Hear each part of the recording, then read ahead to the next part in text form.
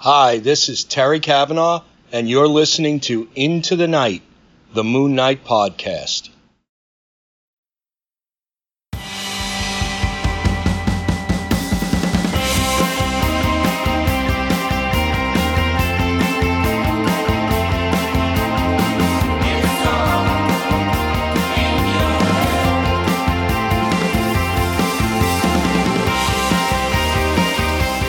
Yes, welcome back, loony listeners. You are listening to Into the Night, the Moon Knight podcast. You're with your High Priest of Khonshu, Ray. Hello. We have got a moonwalk, but I'm not doing this alone. I'm not doing the moonwalk alone. I have with me a very special guest. You may know him as the Owl. You may know him as one of the Velvet Drapes. It's Justin. Justin, how are you? How are you going? I'm doing great. Thank you, Ray. How are you doing today? Yeah, good. I'm up vibe. I've set some nice time to have a good old discussion about a very obscure Moon Knight appearance, Justin, one that you chose. Yeah, I wanted to pick another short one. We've recorded a lot of short and sweet ones, you and I, Ray, over the last year or so with the Marvel fanfare. We had a couple of those short but sweet stories, and I thought this might be one that a lot of Moon Knight fans may not even know about. So I thought it might be good to shine a little spotlight on this story. And the Night of the Raptor. The Night of the Raptor. So, loony listeners, you may not know about this, but this is a very obscure appearance. It's from Marvel Superheroes, the Spring Special, #1 from 1990. Before any of that, of course, a huge thank you to all our patroonies. Justin, I'm looking at you. So for all your just continued support, it's fantastic. So I just can't thank you enough. Seriously, we're able to do live streams. Justin and we're using the platform which we do use these days, StreamYard, which is absolutely fantastic. StreamYard sponsorship. Anyway, but a huge thank you to all the patroonies, really, and hopefully. We can provide bigger and better things, one of which will be bonus episodes, which Justin and I will do. We'll speak to that a little bit later. But a huge thanks to our principal sponsors, Drew Toombs, Daniel Doing, and Frank the Think Tank. And, of course, Odin's Sword, the Moon Knight Tier Spectre at the top there. Also, CLZ Comics by Collectors and Dreamland Comics from Schaumburg, Illinois. Justin, this one, as you said, as we said, this is a nice little short tale from Moon Knight, but it's part of an anthology, a huge 80-page blockbuster. It says that on the front cover. Are you reading it? I should ask how you're reading it tonight. Yeah, I've got the floppy. I've got the floppy with me. Yeah. Excellent. And for our listeners as well, viewers, there it is. Yes. I don't even know where the camera is. There it is there, so you can see. Yours is looking like it's holding up well. How's your pages? It's not too beat up. It's a little scuffed. It's the corners are a little bent and skewed. I'm sure that there were fans that would lampoon me for this, but that's okay. The pages are a bit yellowed here as well. I think that the paper stock, compared to the Marvel fanfare, is not as robust. No, for me, the inking kind of fades a bit. Is that how you found it? Yeah, this paper is much lower grade. I wouldn't say that it's like low grade, but it's compared to the Marvel fanfares, definitely it's the colors aren't nearly as vibrant as they were in that. Yeah, but I think they wanted to cram as much as they could into one volume for 80 pages. Yeah. Oh my god, 80 pages. Yeah. And a shout out $2.95 US back in that day. Justin, that's peanuts, isn't it? That was actually pretty cheap, and I think that was the reason I bought it. It's like 80 pages. $2.95. Because I got this when it came out, of course. When I saw Moon Knight on the cover, I said, I've got to get that. And the fact that it had a couple of other characters I really liked, like Hellcat and Hercules, really sold it for me. So, but for $3, I thought, wow, that's a steal. And they did a few more of these specials, too, which I was really thrilled about. They did, and I want to call out just availability. So obviously it's available in floppy format. Justin and I are reading the stories from our own copies. I had a look. Unfortunately, digitally, it is not that when I say not that much available, I'm talking about the title, Marvel Superheroes. So I had a look on Marvel Unlimited, and only, unfortunately, as you said, Justin, there were a fair few of them. Issues 8, 10, 11, and 15 are the only ones currently available on Marvel Unlimited. So check it out on eBay. I'm sure it's not like this is a speculation issue. I don't think it's jacked up in price by any means. So it should be easily obtainable. You fantastic US loonies over there, bargain bins, I'm sure are your savior. With, Aussies, we don't have that, but no, eBay or maybe third party sellers will get you this. Yeah, Justin. So look, again, I have your fantastic vocals here. May I ask, just before we get into it, may I ask that you not read now, but would you be able to take on the bare bones for this? Oh, absolutely. I'd love to. Excellent. Okay. Well, loonies, we are going into, as I said, Marvel Superheroes Spring Special #1. This was released in March. Is that right? I thought it was May. Anyway. Yeah, May 1990. Raise. I've got my M months wrong. May 1990. We'll be looking at the Moon Knight story called Old Business. Now, this was written by Robert M. Ingersoll. Justin, had you heard of? Yes. Robert Ingersoll wrote a really great series for another company. It was a more independent company, and it was called Hero Alliance.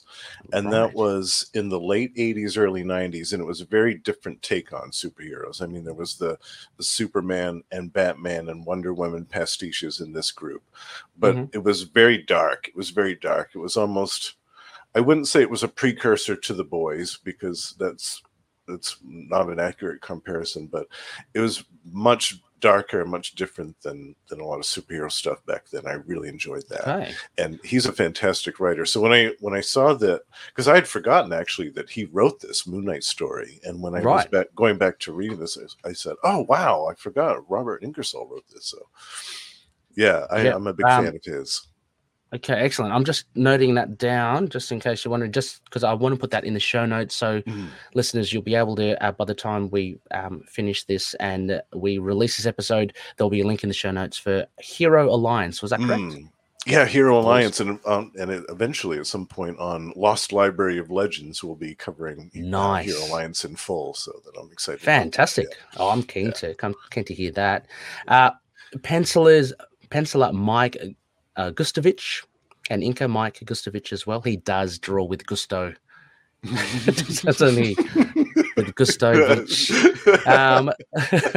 That was a terrible, terrible joke. Colorist Steve White, letterer Bill Oakley, and editor Justin, your hero and mine, I'm sure, Mark Gruenwald. Yes, the great Mark Gruenwald, yes. Yeah. So, I mean, a fantastic lineup of creative people there. Now, listeners, of course, if you haven't listened to us, if you're a kind of a new Moon Knight fan, and it's great that you've come on board and found a podcast, what we usually do is we'll go through a bare bones or a synopsis, and then Justin and I will talk about like key moments of the story, and maybe dive deeper into some details like writing, art, themes, characterizations, and references. And we'll cap all that off with a Moon rating, generously supplied by Konishu, his rating system, which you'll just have to take our word for it when you hear it. So, Justin, would you be so kind as to give the fair listeners an overview of what we are about to cover? Sure. So, Old Business.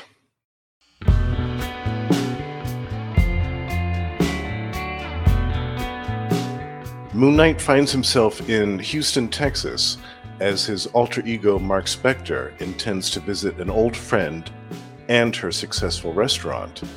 Never catching a break, Moon Knight foils some small-time street muggings before later that evening he catches up with Gina at the Warwick to chat about old times. Once again, Spector's distracted by a flying menace outside. It's the Raptor, and the villain soars ominously around the skyline. Bitter at Roxxon for stealing his tech, Paul Hazlitt steals it back and becomes the Raptor, a sophisticated armored suit that he uses to break into Paul Ralston's penthouse in order to claim his loot. Moon Knight stops him, and the two battle in the sky before Moon Knight gets the better of him. Much later, Spectre and Gina continue their conversation, most of it a testimony to how Mark has helped his friends, though he feels guilty for pushing them away.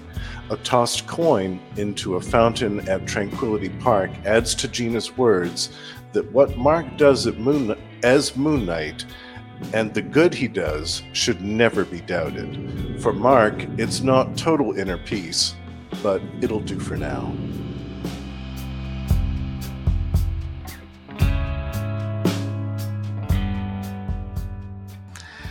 Yes, thank you, Justin. Well traversed there from an unedited, quickly written up synopsis. Apologies there, listeners, and Justin, if you do hear, we do have some work around the house. I do recall, Justin, you and Noel were here when we had some other builders in and around it. So we do have a landscaper at the back. And yeah, who knew that installing a trench drain would Oh my! Wow! Yeah, that's a little involved. Yeah. I'm up in the attic, so hopefully we're as far away from the noise as possible. But you may hear some rumblings, listeners. Don't worry, it is not the Raptor. It is not my belly. Yeah. He's not circling the building. He's not circling the building. So again, thank you, Justin, for that summary overview. First off, let's kick off. What did you make overall of this shortened format? I really liked this. I thought it was great that Moon Knight had the first story in this big 80-page issue. His story was the one that starts it right off. And I also, too, I have to comment on the cover. I love the Jim Lee cover and that striking image of Moon Knight. Yeah. Yep. Oh my God! I think that's the only time Jim Lee's. I think you're right. I think that's the only time he's drawn Moon Knight. But it's a beautiful image, and I love that. But yeah, I really enjoyed the interaction between Mark and Gina. For me, that was the standout of the story. Yes. Was their conversations, even though they were interrupted. And I actually do like the villain, the Raptor. I thought he was a cool design. I don't know. You know me. I'm a sucker for bird villains, right? I love my bird villains. Yeah. Yeah. I thought it was really good as well. And great point. I mean, about the cover, about Moon Knight taking front and center, because what we're talking about, May 1990. You can't say he's exactly, a top tier character. I mean, you can't even say he's top tier. Well, he can now because of the TV show, but he's got the likes. I'm looking at Black Panther. He's part of this anthology. He could easily have been the main. Or Hercules. Hercules could have been the main one. Yeah, true. Yeah, but so I'm glad. I mean, it's a happy surprise that Moon Knight is out front. I didn't realize that was Jim Lee. That's crazy. But it is a beautiful cover. It's, I guess, synonymous with maybe some rooftop dwelling heroes. So Jim Lee's perched him on top of a gargoyle, which is cool. It doesn't give anything away because all these stories are quite disparate. But I think I agree with you. I think the conversation with Gina was a good one. It was an interesting one. We'll get into that. And the action I loved anyway. I mean, the Raptor, will we see him again? He was foiled. But I think, again, I mean, we'll talk about his appearance. I thought he served a well enough purpose here. But you're right. I think the majority is this interaction between Mark and Gina. Well, let's go into that. I mean, I guess key moments here. One of the first things I put in, and maybe we'll bounce off this whole thing just about Gina. I put in that I found it interesting that Ingersoll has played around with Gina here, and she's no longer got the New York diner. She's actually got this rather successful restaurant. It's a shame that hasn't been picked up and followed through with a lot of subsequent writers, but I thought that was a really great touch. Yeah, I liked that too. I thought that was a nice surprise. And it was nice to see Gina finally get something good in her life after having spent all that time in the diner, and like that one story where she was attacked by the street thugs and her arm was bitten and all that stuff. Like Yeah. she went through a lot of crap in the first series. So it was nice to see Gina get, some good luck and have some success and be comfortable and happy for a while. Yeah, I mean, and taking nothing away from obviously people that do work in diners, I'm sure they are quite successful and good, but just the impression is that it's a lot more hard work as opposed to maybe a fancy restaurant. So Right. she's had to roll up her sleeves. She had her sons, Rick and Ray, just helping out. It seemed like busy, hustle bustle. Here she's got like they're at the Warwick, right, which is where the restaurant is. I mean, they're sitting in her restaurant, right? Because it's That's high. what I understood it. Yeah. Yeah, that's how I understood. It's higher up. It's got a great view of the city. It just looks a lot more sophisticated than the diner. So I'm glad to see that Jen is doing well in this instance. And again, it's a shame that they didn't pick that up and follow it through with Janet. Maybe yeah, I would have liked to see a lot more of that. Maybe they will revisit that. Maybe that's what she's doing now. I mean, that's why we haven't seen her in a while. Exactly. I would love to see her back. I mean, she's a really good the things that they've done with Rick and Ray as well, they've actually done a lot more with her sons, like integrating them into the Moon Knight lore than Gina. So I'd really like to see more of Gina's stuff. Off the back of this with Gina, Justin, and I'm assuming this is why you appreciated the interaction between Jenna and Mark, is I think what they really get it down into, they have a full-on D&M about stuff. Yeah. They do, yeah. Yeah, so Jenna's doing well, but she also says to Mark that, all the others are doing well, all from his kind of influence, I guess. I wasn't too sure, like I was a bit skeptical about Gina justifying she's talking about. She goes through them, right? So Gina has, she's got the restaurant. She says, Crawley, he would have been just like someone just literally bumming around, but now he's got a purpose in life. So she's done, so Moon Knight's been responsible for that.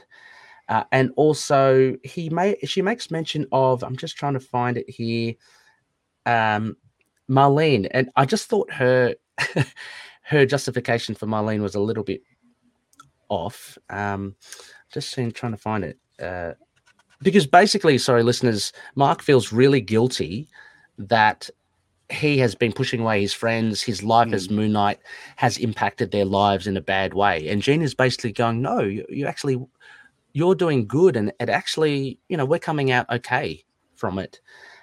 So I'm just trying to find it here. I think it was when they were sitting down in the restaurant having dinner, Ray. I think that was the part you were talking about. Yeah, like she mentions. Oh, where is it? She mentions. Just trying to have a look. State. I've said. Yep. Not now. Sorry, listeners. There was about.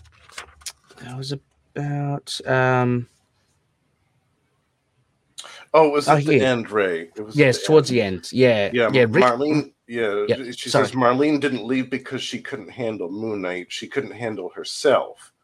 And now, from what you've told me, the two of you are trying to make it work again. Yeah, I thought that was kind of weird too. She couldn't handle herself. What is that supposed to mean? I don't know what that means, and I think that was a pretty fluffy response from Gina, but everything else I think was pretty cool. Like Rick and Ray are going to good schools, and then Crawley was just a Skid Row bum with no self-worth. You made him useful again, reminded him what self-esteem was. So I found that was thereabouts true, because we do know Crawley's history. It was in one of the issues, but the Marlene example was, it's like, Gina, probably don't use that. That was weird. I thought that was weird too. She couldn't handle herself. Yeah, I thought that was strange. Yeah, it's kind of putting the blame on Marlene. But again, this is Gina. She's trying to comfort her friend Mark as well. So maybe she's just kind of spinning some words here to help him feel better. I think you're right about that. Yeah. But the gist of it, I think, was really cool. And that was the important bit, because what I've got in one of my notes here as well, characterizations, it's very consistent with Mark Spector. He's so and it comes out every now and again, not only this regret or guilt that he has for having a Merc life, but how he impacts his friends. And that's a big part of Houston's run. And it also, well, to a lesser extent, as I mentioned in the trial of Mark Spector, in Mark Spector Moon Knight, he has this guilt as well. So it comes, it resurfaces every now and again. So I think that's one of the main embodiments, I think, of Mark Spector. That and how, I mean, Houston really took him to the bottom, literally, but how he pushes his friends away and they try to help. But yeah, I don't know. What did you think of that, Justin? I liked that how he was talking about that with Gina in the restaurant, how he's pushing all of his friends away. That is a recurring theme from Mark's life. I mean, going back to even when he was a kid and pushed his parents away, and when he punched his dad in the boxing ring and all that stuff, like that's been a recurring theme for Mark Spector's life, really his whole life. And we also see that characterization come true in the show, where he pushed a lot of people away in the show. He pushed Layla away and all this other stuff. So absolutely, that I think that's a really true part of Mark's character. It's one of the parts that I like about it. It makes him very complex because he does push away the people he loves, and he feels completely that he's in the right for doing it because he feels that he's trying to protect them. He knows that eventually they're going to get hurt somehow, some way, if not by him, then by inadvertently by him, then by some crazy psychopath that he's fighting against, or some dangerous scenario that he's involved them in. So yeah, he feels that he's protecting people by pushing them away, when in fact he's isolating himself and making himself more unhealthy in the process of doing that. So yeah, it's interesting. I liked that dynamic between them, the two of them in the restaurant, talking about that, because here they are, they're in this swanky restaurant, they're this plush setting and all this beautiful music, I'm sure, playing in the background, and they're having this really deep, serious conversation. This costumed crime fighter and his old friend. I love it. I thought it was really well done. Yeah, I think so too. And just in addition to what you're saying about him pushing people away, and it's true that there is the aspect of him pushing them away because of the physical dangers, and because of him being Moon Knight. But I think it also shows his self value, like how he sees himself, and I think he sometimes has a really low opinion of himself as well, which again I think is a defining thing, and it's not often that you see that from superheroes. I mean, and so he's really kind of down. He gets down on himself, and it shows that he does kind of have to lean on his friends like Gina to help him get out of that. Yeah, we see Gina and Marlene and Frenchie and Crawley, all of them drag him up out of the depths multiple times over the course of the years. Definitely. He needs people around him. That's absolutely for sure. Yeah, so I think the next main point then, Justin, I mean, apart from the main takeaway that we got from this with the Gina and Mark conversation is, of course, the introduction to the Raptor. The Raptor, a new villain, and this is his only appearance. This is his only appearance. It's not like he died or anything in this as well. Like, he's probably still on the raft or in the vault or whatever. Probably, unless he got out for good behavior or something. True. Maybe he's just living his life. Yeah, he served his sentence and off he goes. Yeah. But I got that wrong in the bare bones. It wasn't Paul Ralston, Carl Ralston's penthouse. So we do see him break into. Now, I just had a little bit of a double take here, Justin, as well. So, Carl Ralston, do you know this person, or was it just a generic penthouse that he's gone up against? I don't know. I don't really know who that's supposed to be, actually. Because I had a look. Yeah, I thought maybe he wasn't an ex-Roxxon employee that he's going after. It doesn't make any mention, but I think it says he's nouveau rich, so his house shows it. So I think he's just a wealthy dude. And and the Raptor decides to try and. I mean, he's got a very sophisticated security system, which conveniently showcases the Raptor's wares. His adamantium beak. Oh, yeah, and this is the thing, isn't it? Like, sorry? I love that he called it that, the beak. And he takes that blade out and my beak's better. It's a razor sharp and adamantium, and he slices right through the bars. And this is like him just in his mind balloon. So he's kind of marketing himself to himself. Like, right. This is how good I am. Yeah, exactly. He's really getting into character. Yeah. But I mean, you do love the character. I mean, what did you like about him in particular? I like the design. I'm always a sucker for, purple and yellow motif. I think that's a good striking image for a hero or a villain costume. I think it looks good. And the design for this, Mike Gustovich did a really good job designing this character. I mean, he doesn't look like super 90s as far as or late 80s or anything like that, as far as what a lot of generic villains look like back then. He just looks kind of like a dude that has a kind of adamantium weave costume and a thing for birds. Yeah, and it's not, I mean, it's not too over the top, and I say that, but he's wearing a cape, of course, but it's not too over the top. I mean, like, everything kind of seems practical. He's got the red goggles, which you'd assume that has got some sort of, sensory scope and infrared. Yeah. And he's got he hasn't got too many pouches. He's got a couple on either side, before the advent of multiple pouches. So that was, so I think he's a pretty sleek design. What made me giggle here, Justin, was, how every Tom, Dick, and Harry can obtain adamantium, it seems, back in the day. And he had so much that was, like, not only was his costume made from an adamantium weave, but he had that beak, and then he had the little retractable claw, the talon that came out and grabbed the diamond.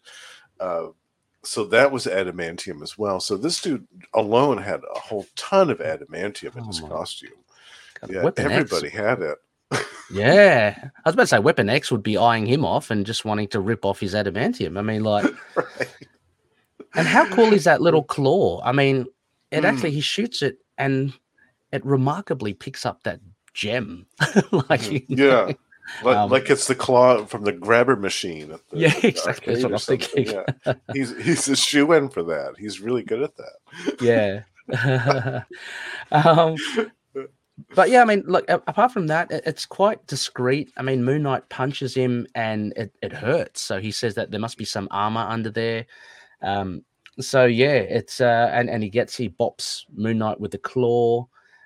So I love how their fight is aerial. I mean, you're loving the bird motif here, Justin, but it's not often we get aerial fights. And it's not out of the realm for Moon Knight because he has the glider and stuff. It's the rope ladder. So I thought that was a nice point of difference for this fight. It made it kind of dynamic to have that aerial fight. Yeah, like you said, you don't really see that a lot with Moon Knight, and it kind of makes sense for him to have. I mean, we saw the Killer Shrike battle was pretty cool, but but as far as beyond that, there hasn't been a whole lot of other aerial battles for Moon Knight, which is a shame. I think, I would love to see more of those. Yeah, and you do mention Killer Shrike, so I guess references. I had a quick look, and we know Killer Shrike turns up later in Mark Spector Moon Knight, the series. A couple of years later, I think, A couple of years later, but we hear that the tech is somehow connected to Roxxon, same with Killer Shrike's outfit. But I had a look. His first appearance was back in 1976 as well, only a year after Mooney's.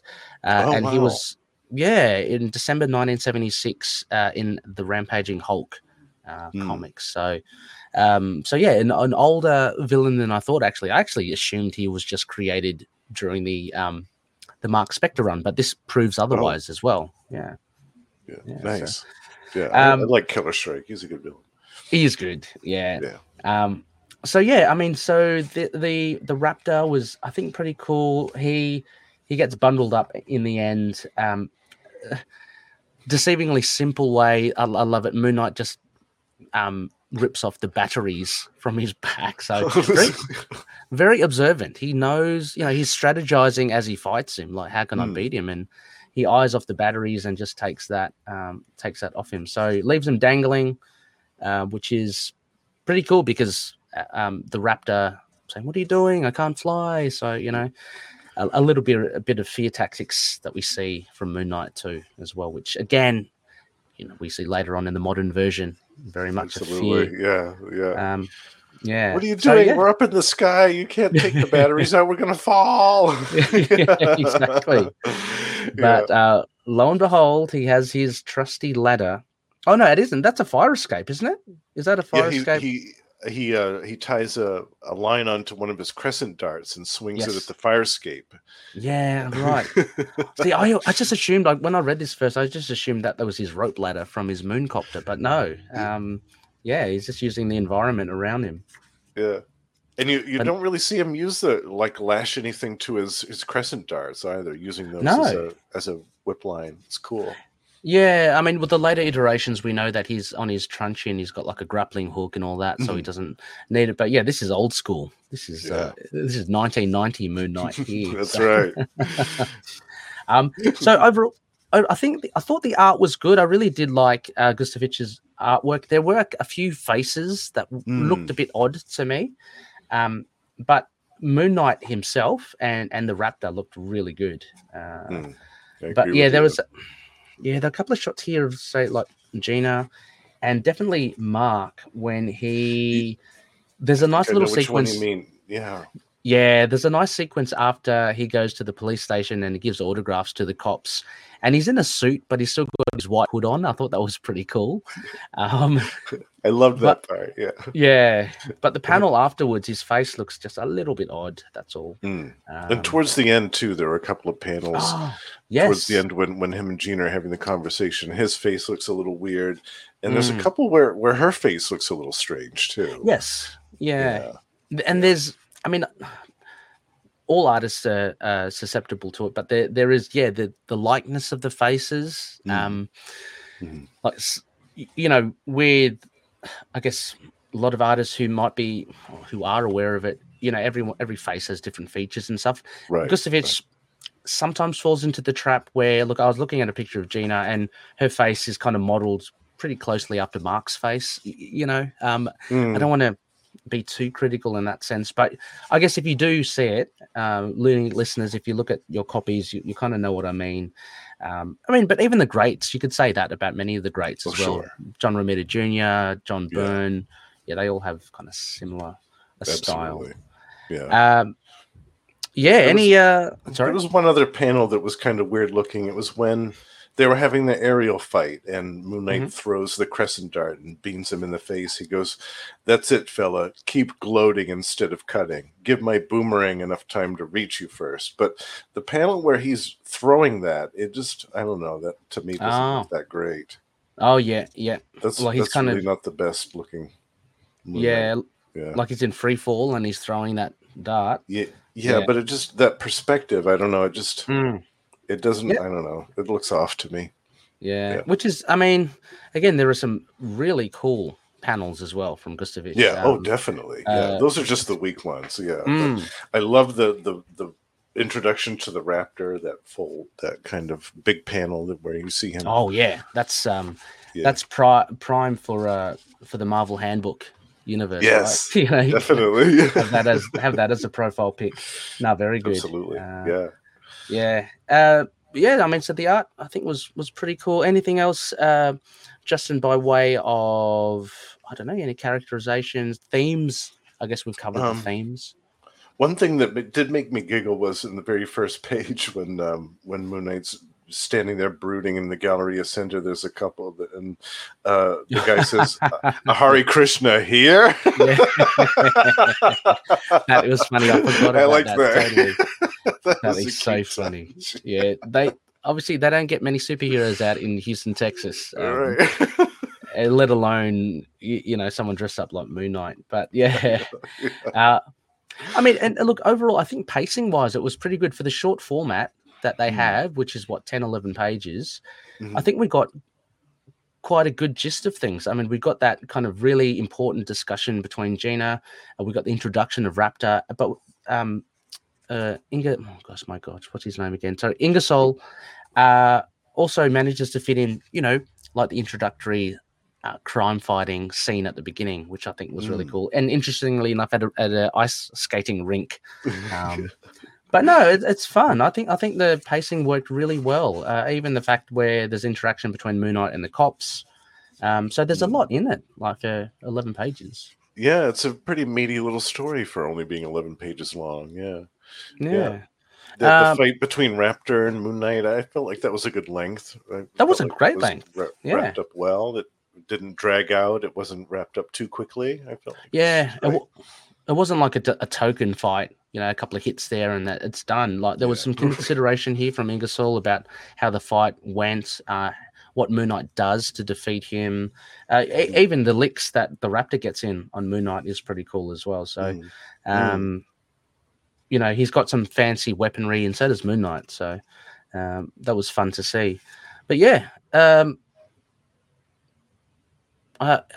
there any other notes here, Justin? No, that was really all the stuff that I remembered. Yeah, that I wanted to remember to mention the Hare Krishna thing because that made me laugh so much. I had actually forgotten about that. Yeah, that's a classic. Yeah. That's a classic. Well, yeah. I mean, if that is the case, I mean, and again, sorry, we did speak about it, but I just wanted to read at as well, just at Tranquility Park at the end, just the the affirmation again that Gina is supporting Mark. Don't doubt yourself or the good that you do. And then Mark he flips a coin into the lake, like the fountain or the water feature. Maybe you've got a point, Gina. Here's a wish for all of us. So he takes on board. I guess he takes on board Gina's advice. Not totally convinced, but again, I like the way that it kind of ends. Very, very good. Justin, off the discussion that we've had and what you've read, what would you give this old business, Moon Knight, from there? I would give Old Business a 7 on the rating scale, I think. Yeah, which is a solid round boy. Solid round boy. Boy. Yeah, lucky 7. I really like this. The introduction of the Raptor was great. The conversation between Gina and Mark was gold, and I really like the characterizations here, the references to the past stuff. You can tell Robert Ingersoll did his homework and read about a lot of the prior stuff that had happened before the story, and I really respect that, of course, when a writer does that. No, absolutely. And I think of its time as well. I mean, I give it a good solid round boy as well as 7 out of 10. Yes. And just looking at it from the point of view of when it was written and how it fit in context with when it was written, because, if you compare it with, say, more modern writings or, the score would differentiate. But 7 out of 10 is I think is a pretty solid tale for considering it's on the short format, and it's not just all out action. There's always a little something to it, and I think the beauty of these small stories, and listeners, Justin and I, we will provide a Patreon exclusive bonus episode of some of the other stories, but I think we do get that with the other stories as well, Justin, where it's not merely just a fun free-for-all fight. There's always a little bit something behind it, and I really appreciate it. And I think what Ingersoll has done by using Jenna here is quite successful and interesting because she's sometimes overlooked as one of the support cast. Absolutely. Yeah, you're right. All of these stories in this special do have a certain weight to them. They have a certain resonance to them. There's a certain depth to the stories, which is nice because they're all very short, and it would be easy for them to just be little fluff pieces, but they're not. There's actually some substance to all of them, which is nice. Yeah, and they've aged really well. I think for being a 30-year-old comic book, I think this has aged very well. Yeah, I'd definitely say. I mean, as well, and we do get. I'm loving, as much as we were kind of like picking at Gustavich's art. I just love this kind of old school kind of art as well. Me too. So, I kind of miss that style now. I wish there was a little bit more of that now. Honestly, yeah, that old school style. Yeah, absolutely. Yeah. Well, so listeners, if you do have or you don't have a copy, please we recommend 7 out of 10. Be worth picking up for the Moon Knight stories. But you get like 6, 7 other stories in this 80-page extravaganza. So think about for picking one up for not too high a price. As I mentioned as well, Spectacle. Justin and I, we will be diving into the backup stories. So not Moon Knight related, but as with our other conversations, Justin, I think it's a perfect opportunity to provide some bonus episodes for Patreon members. So we'll be looking at stuff like Hercules, Hellcat. On here, there's also Black Panther, Magic, Brother Voodoo, and Speedball. All fantastic stories in their own right. And Justin and I will get right into that. Justin, a huge thank you for coming onto the show. Oh, yeah, thank you for having me back again. Yeah, it was really fun. Yeah, is there anything that you want to give a shout out to as well? I mean, admittedly, Justin, this episode can be released. I'm not sure when. So, well, yeah. Well, my debut project, the Lost Library of Legends podcast, is still in production, so it probably won't be out yet by the time that this is done. But it's getting there. It's getting there. But by the time this episode is out, I know that we will have more episodes of both Tomes of Evil, the comic book supervillain podcast, as well as Gamma Charge, the strongest podcast there is, all about the Incredible Hulk and everything Hulk related, including She-Hulk and all that good stuff. Awesome. Yeah. Awesome. Links will be in the show notes of all Justin's fantastic shows alongside Russell. Go check it out. And yeah, whenever this episode drops, look, the Lost Library of Legends may be up and about as well. In which case we will definitely be shouting that out as well. Can't wait. I can't wait for Hero Alliance as well, Justin. Yeah, Robert Ingersoll's a great writer. I love his stuff, and I was happy to talk about him tonight with you. It was fun. Yeah, a very, very solid story from Ingersoll. Looney's next phase, just keep an eye out on social media. Again, we are recording ahead of time, so I haven't projected when this will drop and what would be coming out subsequently after this episode. So just keep an eye out on all our social media platforms, and most likely we'll drop a discussion thread or something to let everyone know. A huge thank you once again to our Patreon members. Again, Justin, thank you so much for coming out. Now, thank you so much for contributing to actually give more content to other Patreon members, other patroonies. It's just, really do appreciate it, Justin. And I know we've been doing this for over the last year or so. It's super fun. Yeah, I love doing the bonus episodes. Yeah, they're really cool. But this is a regular episode. But yes, we will be coming back doing some bonus episodes too. So a big thank you and apologies if I do miss out your name by the time this comes out, and if there are any other new Patreon members. But as of this recording, a big thank you to Odin, Daniel, Drew, Frank, Justin, Derek, Wayne, Jordan, Josh, James, Anthony, Russell, Michael, Mario, Gavin, and Matthew. Thank you very much. And you can become a member if you check out patreon.com/ITK Moon Knight. Also, our sponsors, CLZ Comics at collectors.com. Check it out for all your databasing needs for comic collecting. Dreamland Comics, use the code MOON. You'll get 20% off their online store. And a big thank you again to our principal Patrooni sponsors, Frank, the Think Tank Dukes. Check out his Instagram at Moon Knight Visions with a Z. Daniel Doing's Fringe Knight. Support his indie created character at patreon.com/Fringe Knight 27. And Drew Toombs, his fantastic music can be found on soundcloud.com/Toombs with a Z, or lurkmusic with a ck.bandcamp.com. And finally, we're part of the collective, like the great shows of Gamma Charge and Tomes of Evil. You can check out them. We have a link to a directory to all the great members of the collective. I'll give it another shout out to, say, Inner Demons, a Ghost Rider podcast. Big Brian Biggie there. And finally, you can email us let us know your thoughts on at feedback@itkmoonnight.com. We've got a website. Go check that out. Fantastic videos from Chris Kelly, aka CMK7 Beep Boop Beep Boop Boop.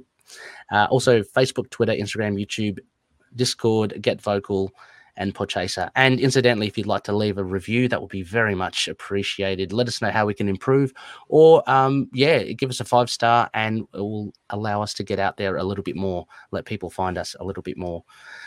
Once again, Justin, a huge thank you. Thank you again. Yeah, it was super fun. Looking No forward worries. to talking again. Oh, yes. Very soon. And with that, loony listeners, may Khonshu watch over the denizens of the night. Catch you later. Take care, everyone.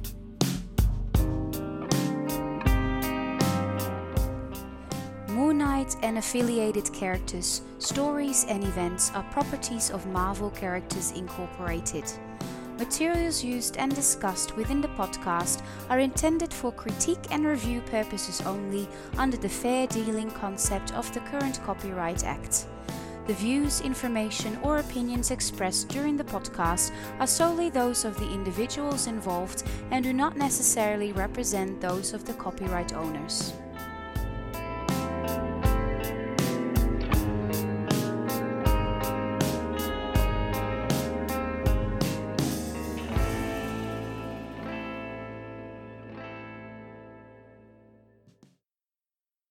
The creators of Tomes of Evil are about to unleash something new.